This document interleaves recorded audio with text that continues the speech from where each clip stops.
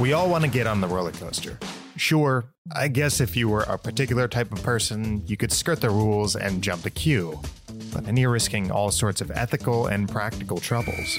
It can be pretty unpleasant standing in the hot sun, sweat dripping off your brow, regretting your decision just to find amusement. In the end, you get to go on a roller coaster, and for most folks, that's a fun time. But what if it isn't all that it's cracked up to be? What if you could have someone wait in line for you? Meet the sales development representative or business development representative, one of the unsung heroes of B2B SaaS. In the sales cycle, they're the ones waiting in line trying to figure out which customers are best fits for account executives to close. It's sort of a rite of passage. Unfortunately, it's oftentimes a pretty thankless job.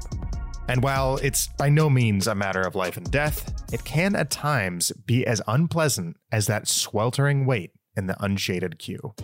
Today's guest, Lars Nilsson, knows a thing or two about what it takes to get the most out of your sales development team, especially the human element that way too many can gloss over. In this episode, Lars Nilsson gives us a crash course on sales training, onboarding and enablement, and an inside look on how he personally mentors sales teams and transforms them into sales sharks, even those that come from zero sales backgrounds. From Paddle, it's Protect the Hustle, where we explore the truth behind the strategy and tactics of B2B SaaS growth to make you an outstanding operator. On today's episode, Paddle CSO Patrick Campbell interviews Lars Nilsson about sales development.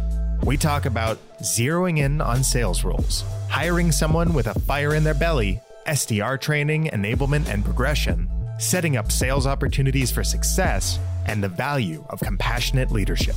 Timestamps to each section are listed in the show notes. And after you finish the episode, check out the in-depth field guide that'll help you accomplish your sales development goals.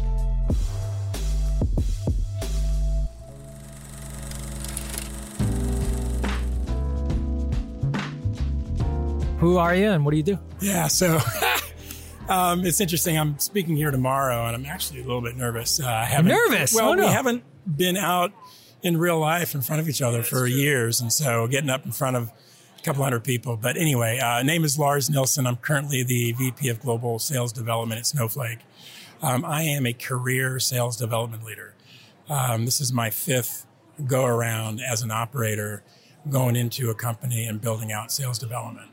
I've done it 4 times previous. I love doing it. Really, development and onboarding and training and mentorship and, taking maybe younger people in their career and teaching them something and have them create providership and results. I love doing it. So I've been doing it for 25 years here in startup, venture-backed, B2B technology companies. And I would argue you're at the company, I'll say that, the company, as we just found out, the only company Kramer still wants to invest in or talks about, at least tech company. But before we get into deep on that, because I think that'd be really interesting, not only you, but also you at Snowflake, which is, as I'm saying, the company. How did we get there, right? I know you kind of split time between California, split time between Europe growing up, but take us back. What's the background of Lars here for those that don't know you? Yeah, so I did. I spent the first 18 years traveling back and forth, 4 months in Sweden, 8 months in Southern California. Parents emigrated, dad worked for Scandinavian Airlines. And so it was easy and free to go back and forth. And so it's a big part of my life, my culture. I carry 2 passports. I speak Swedish. Went to college in Santa Barbara, I'm a gaucho, and I got my first job out of college with Xerox Corporation. And many have probably heard that name, but back in the 70s and 80s, there were 2 companies known for developing, onboarding, training their kind of college-aged new hires. And I had heard from mentors that, listen, Lars, if you're going to go out into the world and start your career, get trained, get developed, learn something that you can put in your bag, because selling is something that regardless of what you end up doing, you're going to end up being able to use it. Presenting, handling objections, negotiating, right? Closing. So that made sense. And I went through on-campus interviews and just decided that I was going to get this job. And so I did. I started my career at Xerox Corporation as a 23-year-old, and I went through an 11-month onboarding and training. And they sent me to different centers around the world, around the United States to learn all these skills. And so, to teach someone how to sell, rinse and repeat all day long. And one of the things I've learned over the years in building my own teams is what you can't teach. And that's what I look for in candidates that want to come work for me. And I call it fire in the belly. Okay. And it's this self-starter, self-motivator attitude and mentality that I think you get from your family, your upbringing, and I also think you get it from your peer group as you're going through high school and college, right? You've probably heard it said that you are the average of your 5 closest friends. Anyway, what I want to do is I want to take people that want to change their careers and go into sales, or take them out of school at a young age when they graduate and teach them how to qualify, how to prospect, how to sell. And those are the people that I want on my team. So it's this kind of fire in the belly. Yeah. Well, let's get into that for a second. So maybe just take a little bit of a step back, like sales development, like, are we talking about SDRs, BDRs? What's the difference of that? Like, is it the DG function? Like, what do you define this as, just so we can like define the scope here? Yeah. So I mean, it's a prospect. It's a non-quota carrying. These younger sales professionals are not retiring quota and generating revenue for the company. They're doing something, in my opinion, way more important. And that is, they are serving up the first connection and touch point that a sales rep is going to have with a prospect. Got it. And so the reps who carry the title sales development rep, business development rep, account development rep, or lead development rep, they're all flavors of the same thing. We are both inbound and outbound prospectors. We have comp plans that drive us to set up that first meeting. Turns out that the hardest part of closing any deal is finding it. You don't have something to work on, you're not going to get to the finish line. And what's been proven in B2B SaaS, and I think it was proven out for sure at Salesforce.com, and they rotated very deliberately to the SDR, BDR model. And it turns out that if you onboard, enable, and train an SDR the right way, they can fill the pipeline of up to 3 reps with the meetings and so just the unit economics, the efficiency, the profitability of creating pipeline so that the sellers, you want them selling, negotiating, and closing. You don't want them prospecting. That's downtime. Turns out that they're just not as good at it as an SDR, because as soon as they get a bite and a deal that they think they can close, they start selling. And they stop prospecting. And you can never stop the motion. Once you start prospecting, you can never stop it. And the role of the SDR is to make sure that they can throw 100, 1,000 lines in the water. And if there's a bite, they know how to attend to that pull and hand it off to a seller that is sitting there waiting and can take it to the next level and progress it through the sales cycle.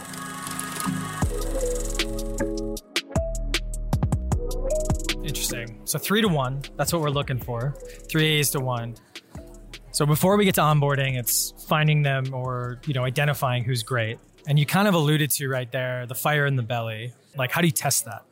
Is it just the conversations you're having? Do you have a key set of couple of questions you ask folks? Yeah, well, there's a few ways. But if I'm looking at a LinkedIn profile from, let's say, a university graduate, I'm looking for what do they do during their summers, right? You go into college, you're 18, you're an adult. You spend the next 4 years educating yourself, give or take. But are you going home and hanging out on the couch in mom and dad's house with nothing to show for it? Yep. Or did you have a job as a summer camp counselor? Did you have an internship at Salesforce.com? Were you taking care of an aging mother? What were you doing that summer? And if you have nothing to show for 1, 2, or all 4 years, then odds are that self-motivator, that self-starter mentality isn't there. People with high GPAs and athletes, right, they've been competing against themselves and others most of their career. That's an easy one. But we've had a lot of success in hiring teachers and returning military veterans and other people that just never thought that sales could be for them. And one of the things I ask them there, when Denise is not doing this, what is she doing on the weekends? What is she doing outside of what it is work? I want to see that there's active participation in life, in the economy, in family. This day and age, there's a lot of things that can sideline you physically, emotionally, mentally. And so, you're looking for strength of body, spirit, and mind. And there are, track record of a story that you can articulate that makes sense as to why there may be holes or not. I just want to hear your story, and I want it to make sense, and I want there to be a little bit of vulnerability, and I want there to be definitely authenticity. But, chemistry is something that happens when two people come together and start sharing. I will take someone and let them know that I will develop them, I will mentor them, I will give them the skills. But in return, I want that energy. Because, when you go into sales, there is a performance-based cultural part of it, right? When you're going into a venture-backed startup like Snowflake, right, we have weekly, monthly, quarterly, yearly numbers to hit, and you have to come in understanding that is the disposition of the company. That, we're only as good as the pipeline we're building so that we can take those deals and close them at a predictable rate and grow the company. And you have to be on board with the sacrifices you might have to make to make sure you show up every day, all day. Yeah. Well, I think what's interesting there, so if I kind of summarize that, fire in the belly, so people are competitive or have been competitive or are taking initiative, right? Either because it could be learning, it could be, they got 4 internships, nothing to do with business or sales, but they took those initiatives during the summer, right? Or, we're having a conversation in the interview process, I had to pay myself through school, therefore I was working construction, but I still was doing something, right? There's a narrative, there's a story, and I'm feeling it. And that is, I love those stories. Yeah. Well, I think the teachers and the military folks, there's an element of both initiative and having your stuff together, because you kind of have to on multiple levels, or you're ordered to in certain cases. And so I think that's a really good archetype to kind of find. And it sounds like a lot of us, we fish for, the kid out of school salesperson, but it sounds like you've gone to, that's great, but we also need to fish for people who haven't really thought of sales as a role because of preconceived notions or lack of confidence. And that's something that you can bring in mentorship. Is that a good summary, you think, of that? It would be. And I think what you're hitting on is, instead of looking for a track record of success and exactly the position that I'm looking to, look for potential. Sure.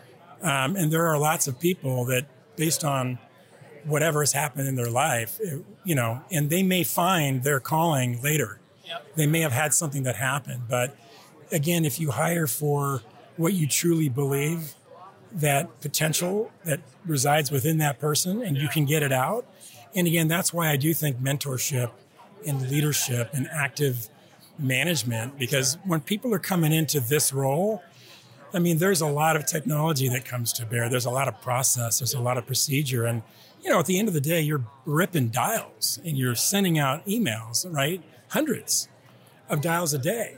Thousands of emails may be sent out a day through sales engagement. And that energy, it's one of the hardest jobs in sales. And you ask anyone, when you're sitting on an SDR, BDR role at a quick-paced, high-growth SaaS company, you got to show up every day. And what I do is, if you're not feeling it, I'd rather have you stay home. Opt out that day. If you're not feeling it, and again, you're going through something, take the time you need to get right.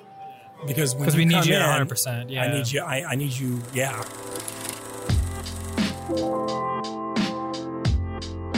It's a really subtle thing that you just said there too, that I don't think you might not, because you're in it. You said hundreds of dials a day, thousands of emails through enablement and stuff like that. You naturally just set a number, I bet, is probably 10x what the expectation of other teams are, at least when I've heard of people talking about things. So that's also an interesting thing, where you're talking about all this support, but your numbers are probably also higher in terms of expectation, which is kind of cool. And so with that, we found a group, maybe we're hiring them in mass, whatever it ends up being for our goals, onboarding. I imagine Snowflake's ramp is not 11 to 12 months for an SDR. Maybe in a Xerox, it wasn't your ramp necessarily, but it was kind of your journey. What does that look like to get someone up to date. You've set the expectation that you're here for mentorship, you're here to help them, all this other stuff. They've now taken the role day one through how many days, and what's involved in those days? Well, the timing of the question is incredible because just a month or two ago, we announced the Snowflake Sales Development Academy. And what we've done is we've branded the onboarding experience. I absolutely want the world to know that if you decide to take a chance on us and you want to start your career or change your career and become an SDR for Snowflake, that I am going to develop you. If you look at your average technology company, certainly startup, when you get onboarded, you typically get thrown into a class of AEs, SEs, customer success, marketing. God knows who they'll put you in, but there'll be some product training, some company culture training, and then a lot of the specific role onboarding enablement is done by the manager, the hiring manager. And again, more and more gets dumped on the frontline SDR leader. Not only do they have to find them and screen them and interview them and hire them, but then they have to coach them and enable them and teach them how to do all these things. And, performance management can throw all manner of emotional. So what we've done is we have taken operations, enablement, and training off of the shoulders of the frontline SDR leaders, and we've purpose-built an organization called SDR Ops and Enablement. Okay. And they are responsible for selection of all the tools and technologies that we put in the hands of the SDR, all the best practices training, all the playbooks that we have created that will guide them to account-based marketing and sales development principles, retraining. The first 30 days when you become a Snowflake SDR, you are put through an onboarding experience that is, again, it's 4 full weeks. You don't have a quota to do anything other than sit there, read, listen, learn. A lot of challenges. We have external professionals, cold call trainers, people that help them understand how to write a really well executed and personalized email, touch pattern campaign that might include, 13 calls, 7 emails, a Sendoso send, and maybe a LinkedIn touch or like or outreach. So that they're branding not just themselves, but our messaging, our content, and our brand to the persona that they're trying to get to say yes to a 25-minute meeting 1, 2, 3 days down the road. So again, it's a 30-day purpose-built program. When they're done with that, they become an SDR. They go into their patch, so to speak. They carry 3 to 4 AEs, account executives. After that 4 weeks? After that 4 weeks. And they're, really? Yeah. And they are setting up one-on-ones with them. They're getting to know the list of accounts that their AEs care about. And for the next 15 to 18 months, they are now executing on their role. And as they go through that next 12, 15 to 18 months, they're picking up experience. They're either performant or not. And they're learning the role, and they're interacting with not just one, but up to 4 AEs. And oftentimes in their tenure, they'll have exposure to anywhere from 5 to 10 account executives, and they'll begin to understand what it takes. And then the last 3 months of the onboarding experience in Snowflake SDR land is a program we call Snowbound. And it's jointly delivered but executed by our corporate account executive team or quota-carrying inside sales team. And this is an organization that's 150 plus at Snowflake, and this is the career path that an SDR will take. SDR for 18 months, and then they get an opportunity to interview for a corporate account executive. And that's the career path. Interesting. Can they stay on beyond the 18 months as an SDR, or is it kind of like an up and out type situation? No, absolutely. And we absolutely. I know most will want to. Yeah. And we've also, in order to create not stickiness per se, but loyalty, we have a role called the senior SDR. There are some areas of the world and in some teams where we're at scale where getting that next job is competitive, and they may not get it in the first go around, but they can ascend to a senior SDR, get a bump in title, get a bump in comp, maybe get a slight equity, a grant, and continue that role of refining their skills.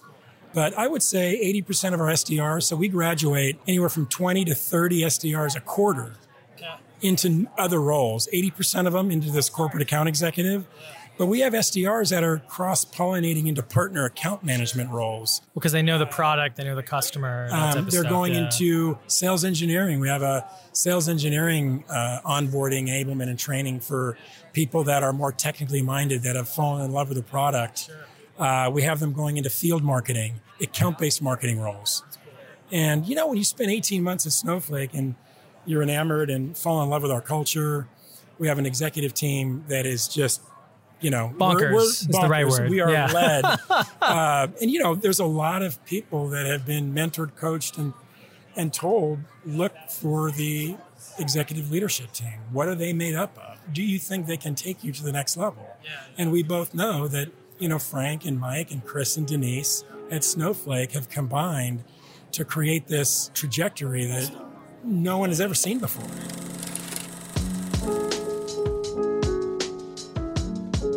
I'd love to ask about that actually in a second, but let's go back to onboarding for a second. That's a lot. That was all gold.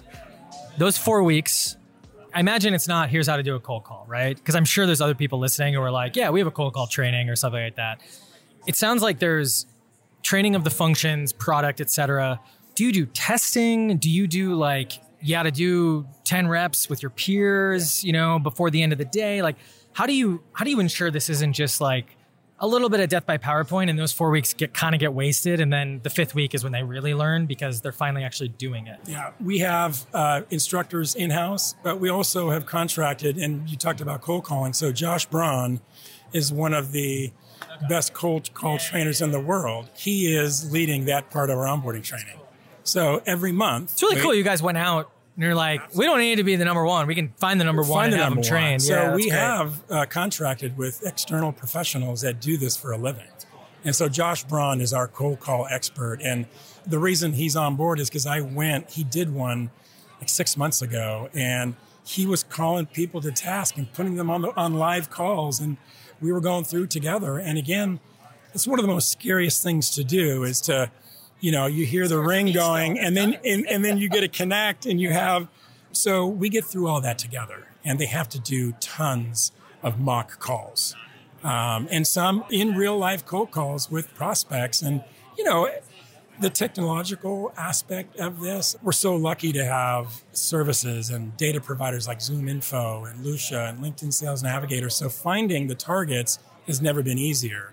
And then we have providers like Bombora and Sixsense that are providing intent and giving us signals where people might be clicking and reading about the data cloud and cloud data storage. And so we get these inputs, and these help us direct our energy effort. And we absolutely have an account-based revenue strategy that focuses not just marketing, not just sales, but the BDR, the AE, and everyone on accounts that are surging, that are in our target addressable market.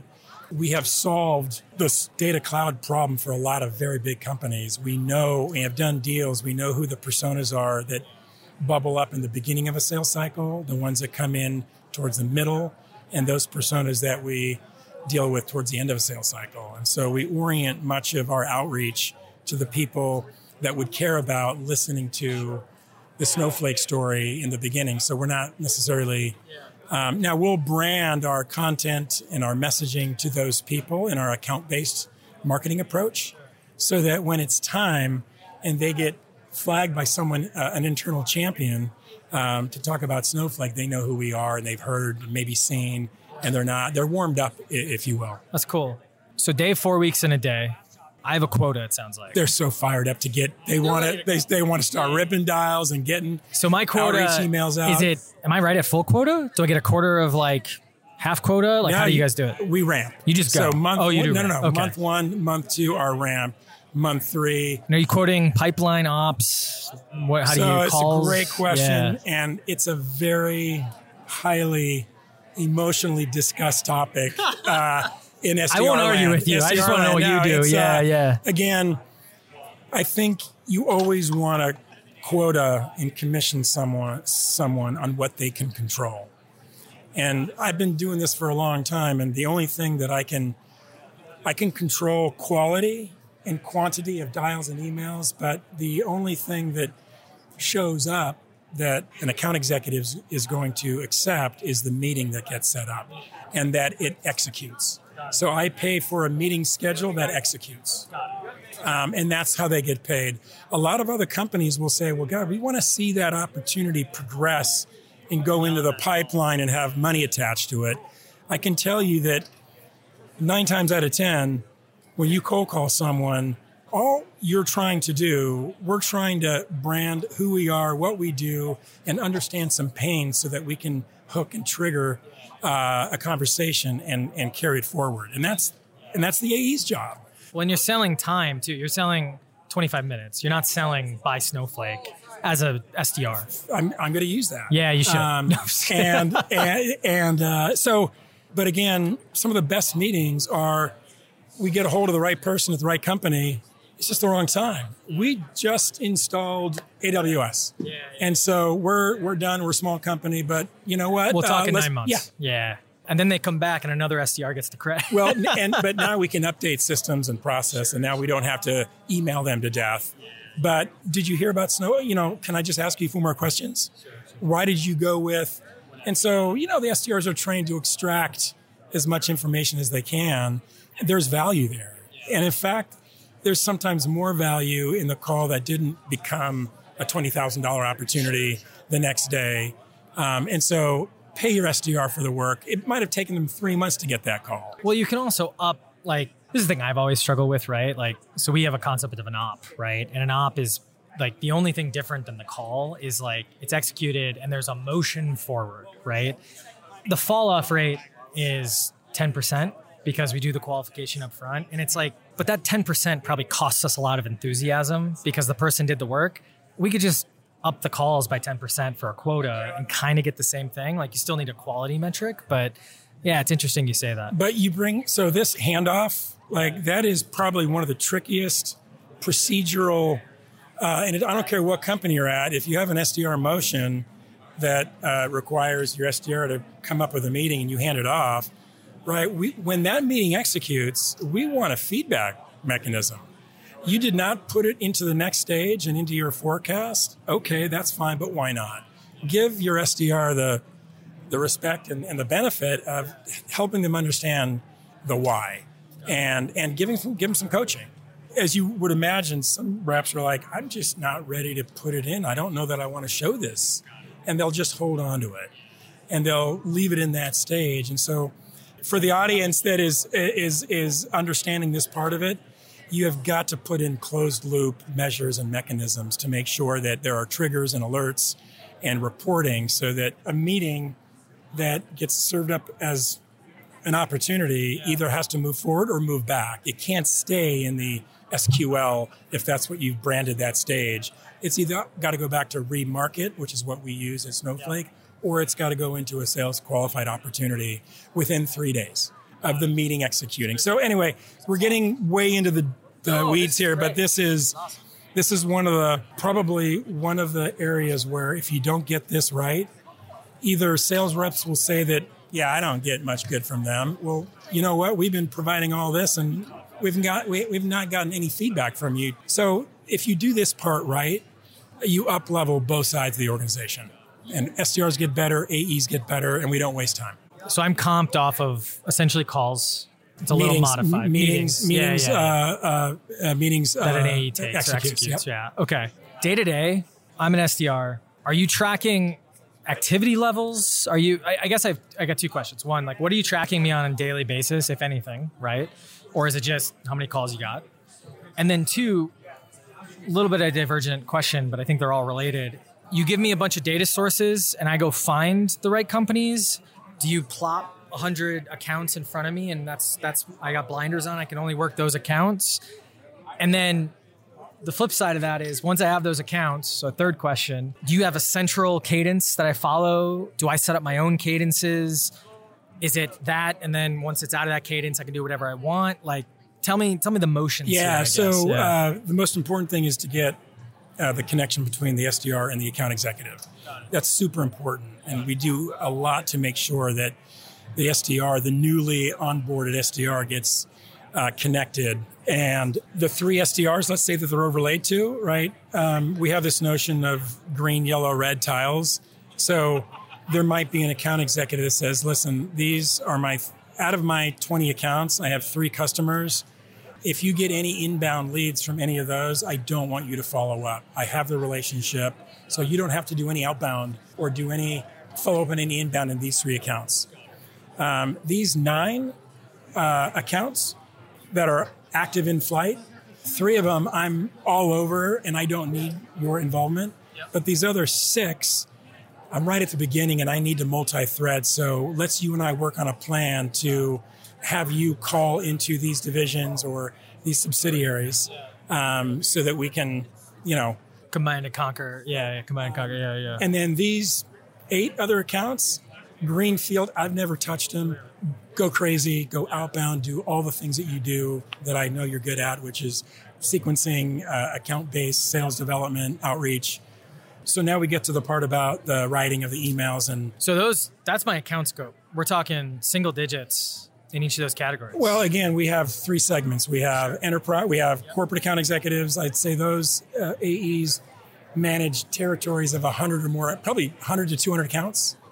Our enterprise account executives, I would say, handle anywhere from 10 to 35 accounts. And then we have verticalized strategic account reps that manage anywhere from 1 to maybe 5 with an average of 2 or 3 accounts, and that's it.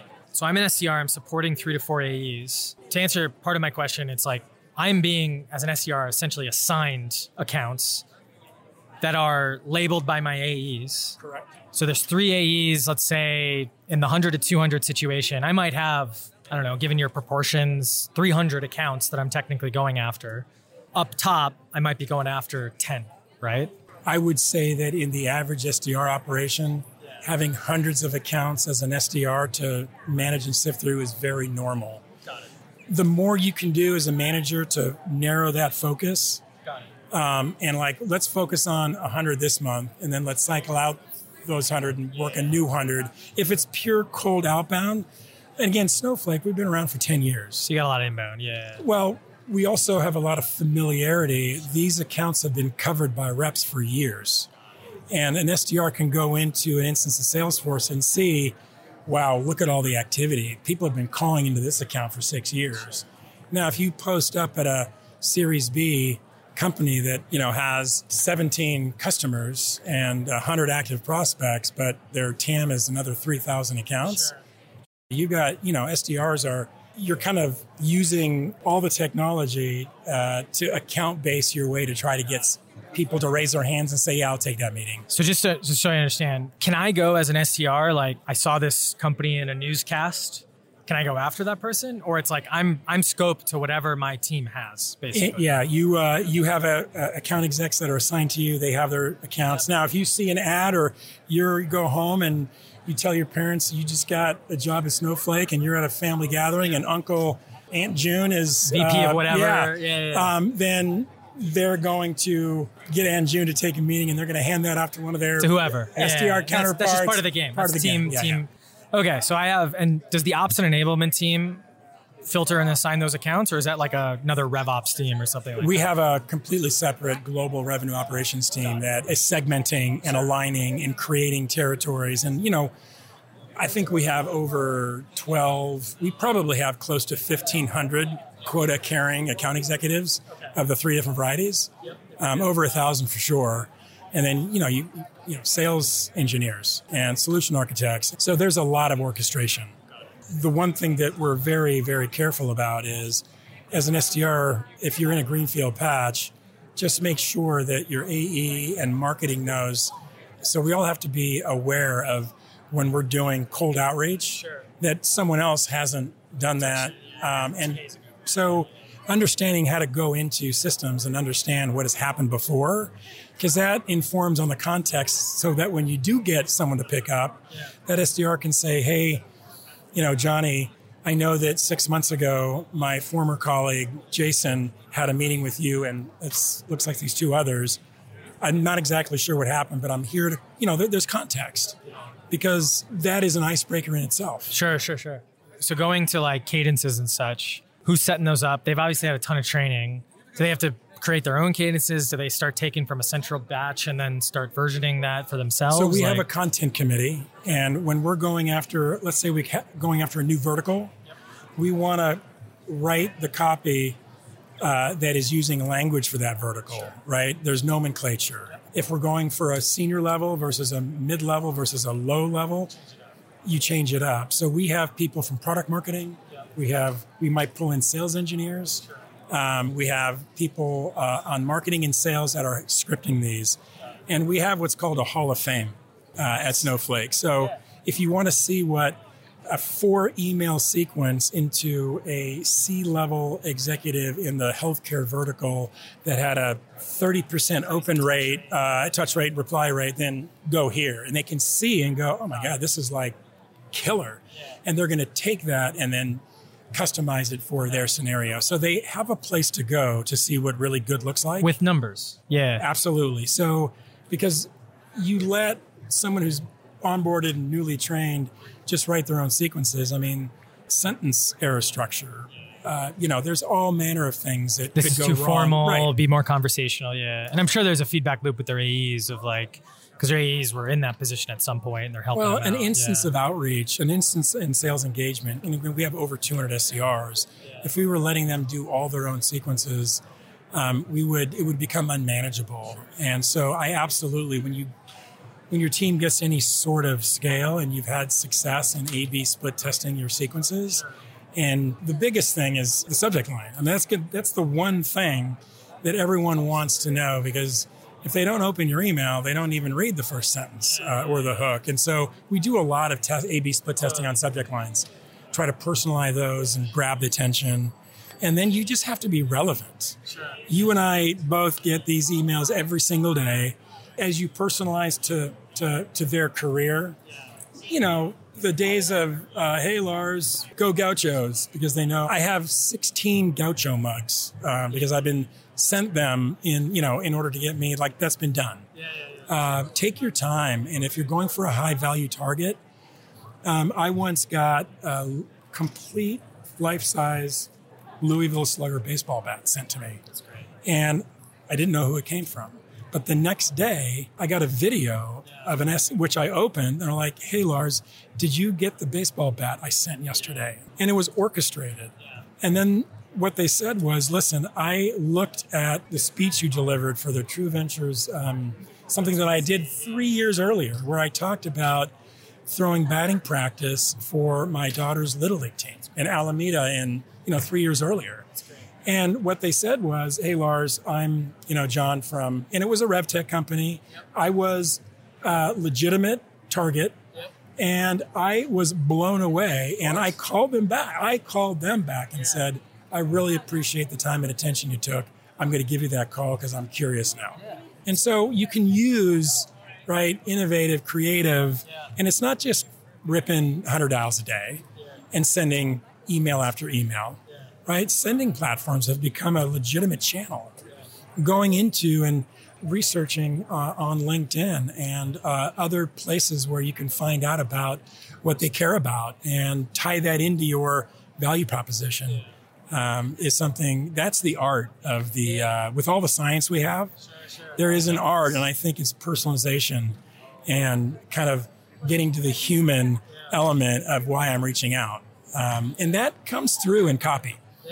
And it comes through in voice messages you leave that you can, brand based on the, tie it back to the email you just left. That's cool.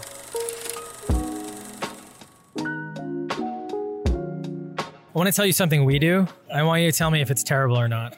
So, and I'll say Profitwell, just in case, because Paddle's the current entity. What we figured out was it was hard, and we didn't have a program, obviously, like you guys have, but it was hard to kind of teach a kid out of school, which was, a lot of the folks we were hiring, to talk to a VP of whatever at, a tech company, right?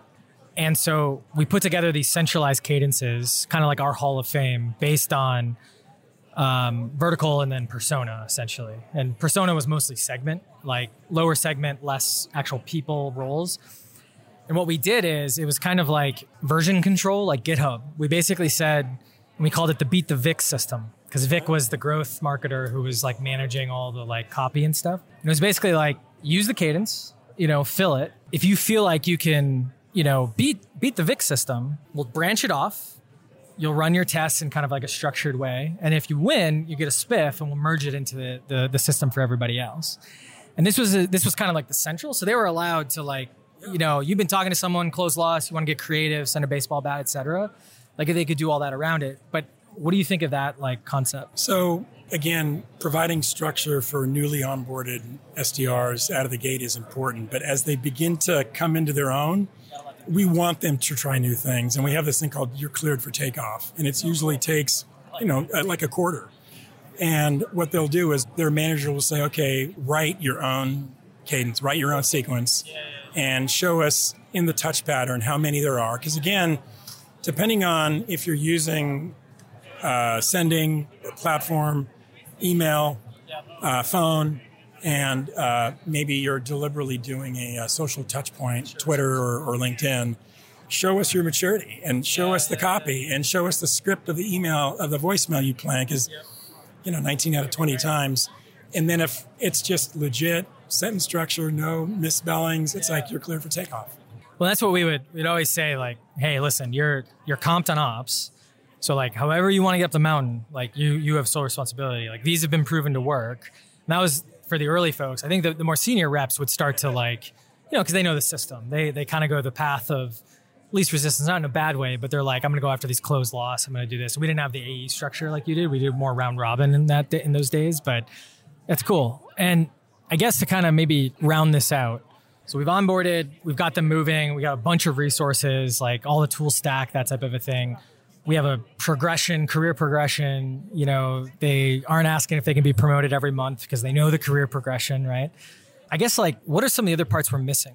Like, I know there's probably an entire hour we can talk about the ops and enablement team, but like, what are maybe some of the bullets that we didn't talk about that like people miss, or even if they don't miss, like you're like, this was really helpful to like make sure our teams are running? Yeah, there's the mental health aspect, are you good with yourself? Can you show up and be productive? Like what's happened in the last 3 years has thrown everyone off. And a lot of the people that I'm hiring, right, a lot of them had their university careers just upended. Right. And again, we didn't circle on how do I manage, and with metrics, you can tell pretty quickly when someone has fallen off. Whether it's the quality of work, it's the amount of work, it's if someone's ripping a couple $100 a day and they've been doing that for months and they've been bouncing from 110 to 130 to 115, all of a sudden they're now at 40. Yeah, sums up. And just, as a manager to be on the lookout, make sure they understand the resources that are available. And again, at Snowflake, we're a public company. We have unbelievable resources for people to go and talk and sort through things if they need, additional. I think this is a really important point though, because we glossed over it in the beginning because we were like building up to this. But basically, when SDR managers are focused on people, that's where you're going to get the best out of them. And a lot of SDR managers, if they have to be focused on like the people who are really good at ops enablement from an SDR management perspective, they may not be that great at the management side of it anyways, because it's two very different skill sets. And I was just, do you agree with that? Or is that? I do. And again, I just brought my managers in last week, all of them, to do a training, not only put leaders in front of them so they could see what that looks like, but we brought in a health professional from Lyra, and we brought in people from our HR team to talk about performance management and how to deliver feedback. All of the kind of softer EQ type skills that younger in their career managers / leaders don't have as much experience with. And I do believe that taking as much off of the shoulders of a frontline SDR leader, and again, the onboarding, enablement, and training is a very big piece. So right now I have 19 frontline SDR managers that have been given resources and reading to bone up on how to performance manage, on how to deliver feedback, kind of the radical candor type thing. And delivering critical feedback I still struggle with it. It's one of the hardest things in the world to do. And again, what do you do when you realize you made a bad hire? They might be an unbelievable performer, but the toxicity around the water cooler talk is getting everyone. I mean, there's a lot of soft EQ type things that really come with time, but we're at the size and the scale where I can bring in my leadership team and educate them and inspire them and teach them these kinds of skills. But, we're here at SaaStr, the land of many young startups. But you can't forget about this piece. And my eyebrows have been raised quite a bit. We've had people that, just couldn't take being alone in a new city, and they needed to go back home and be, with their family. And that's, good for them for understanding that, whether it was a level of anxiety or they're just, not comfortable and confident, and it's just not their time to go off. So, and that's also very difficult. We hire a lot of people that will move from where they graduated from to one of the 4 cities that we have in the United States. We have returned back to the office of Snowflake. We are not all remote. Feels like a good Frank move right there. That's a classic Frank, it seems like. Yeah, and, cool. We have, I walked here from our office. Our office is actually 1.5 blocks down that way. That's amazing. Yeah. This was great, man. I learned a ton. We're way over, so I just wanted, I want to be respectful, but this was awesome. I learned a ton. A huge shout out to Lars for doing the podcast. Now you know all about sales development. Today, we talked about zeroing in on sales roles, hiring someone with a fire in their belly, SDR training, enablement, and progression, setting up sales opportunities for success, and the value of compassionate leadership. If you want to support Paddle and the show, we'd really appreciate it if you left a 5-star review of this podcast, or the equivalent rating wherever you listen or watch. Thanks for listening. Make sure you subscribe to and tell your friends about Protect the Hustle, a podcast from Paddle.